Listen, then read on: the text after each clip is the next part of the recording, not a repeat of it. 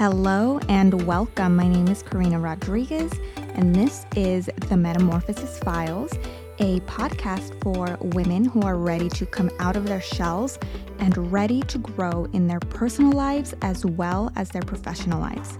I hope that by sharing my journey of how I faced my fears head on will inspire you to take control of your life and build the life that you dream of by stepping out of your comfort zone and morphing into the best version of yourself. Hello, friends. Welcome back to another episode of the Metamorphosis Files. I am going to go ahead and apologize now for the sound of my voice. I'm not sick, but I think it might be allergies. It's got my sinuses going nuts. It has been a beautiful day outside, the last several days actually here in Arizona, but it's been a bit windy, and I've never really struggled with allergies before, but I don't know. I have no other explanation for why my sinuses are so stuffed up, but it is what it is. Just wanted to put that out there in case I sound funky. Anyway, today's topic, I want to talk about the importance of choosing your friends and acquaintances wisely. I want to really get you thinking about the company you're keeping and the type of friendships you're keeping as well. So I have 4 points that I want to share with you today. My first point is this. Make sure that the friendships that you have are currently serving you and the person you wish to become. Growing up, my mom used to say, Dime con quién andas y te digo quién eres. This translates roughly to tell me who you're with and I'll tell you who you are.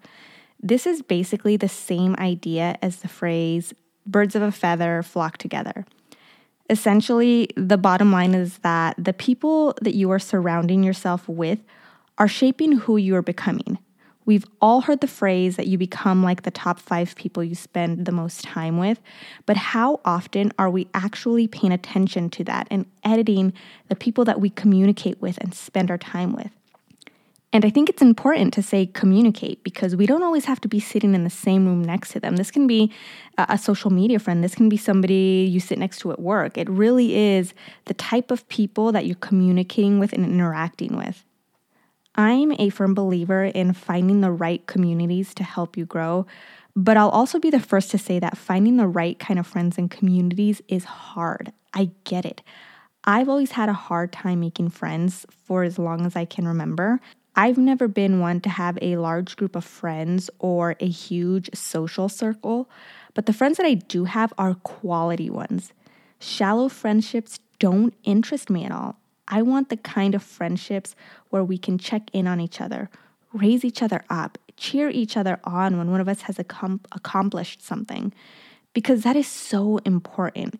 In my early 20s, I had friendships that solely revolved around going out and having a good time and talking about the latest drama in the group, but none of those friendships lasted. None of those friendships ever pushed me to become a better person. And when things in my life got rough, none of those friends were there to check in on me. The type of friendships that lasted were the ones where we both called each other out when making bad decisions, the ones where we both looked out for each other, the ones where we celebrated each other's accomplishments. Those are the type of friendships that truly make a difference. I'm sure you've heard the quote, iron sharpens iron. It's truly one of the most accurate quotes. If you're trying to excel in your career and be more positive, it's not going to help you to surround yourself with friends who have no ambition, who are stuck in a dead-end job, and who complain every second about their life without ever taking action to make a change. Those friendships aren't going to sharpen you. In fact, those friendships will actually drag you down. I challenge you to really look at your friendships and the people you're surrounding yourself with. Pay attention to how you feel when you're with certain friends, after you've spent time with friends, and after you've interacted with friends. Who leaves you feeling drained, feeling negative, or feeling down about yourself? And who leaves you feeling inspired, challenged, and excited about life? Pay attention to the differences between those friendships. My second point is this. Think about the type of friend that you're being, because the universe will give you exactly what you're putting out. You need to be the type of friend that you wish you had. So when your friends get a promotion, start a business, or embark on a passion project, celebrate that. It doesn't go unnoticed. And if you find that you're not feeling happy when a friend has good news to share, explore that. Dig deep and ask yourself why. Are you feeling threatened by someone else's good news? Are you feeling jealousy? There's a reason you're feeling that and that you're not feeling joy for them. And oftentimes, it can be a result of comparison. One person's success doesn't mean that you can't have success too. And it doesn't mean that you're behind in life either. Every person is on a different timeline. Take some time to journal out your thoughts and feelings or speak with someone you truly trust wholeheartedly to figure out why you're feeling the way that you are. Because once you can get to the root of those feelings, you can work on yourself in order to be a great friend to others. My third point is get comfortable with being uncomfortable. And I've said this before, but that saying just holds so much truth to it. So how do you go about finding friends that inspire you and help you grow? It's going to require action on your part. It's going to require that you go to your work networking events or even networking events outside of your work. It's going to require that you go to places and events that you normally wouldn't. It's going to require that you be confident and step out of your comfort zone to introduce yourself to other people. Because the truth of the matter is that sitting at home in your PJs scrolling social media probably isn't the best way to go about it. And I won't say it's impossible because I've definitely made internet friends that way, but I'm talking about real life, meaningful, and tangible friendships. But you have to be the one to extend your hand first and reach out and make those connections. So get used to that idea. Now, when we're talking about career advancement, if you don't already have friends in the same field as you, look for the coworkers or acquaintances who have been or already are in your shoes. This can be as easy as looking at your peers, looking around the office, or searching out the people in management. Successful people don't gatekeep. In fact, I've learned that the most successful people are often the ones that are happy to share and happy to mentor. It may feel awkward to you at first asking for help or asking for advice, but I promise you it's not.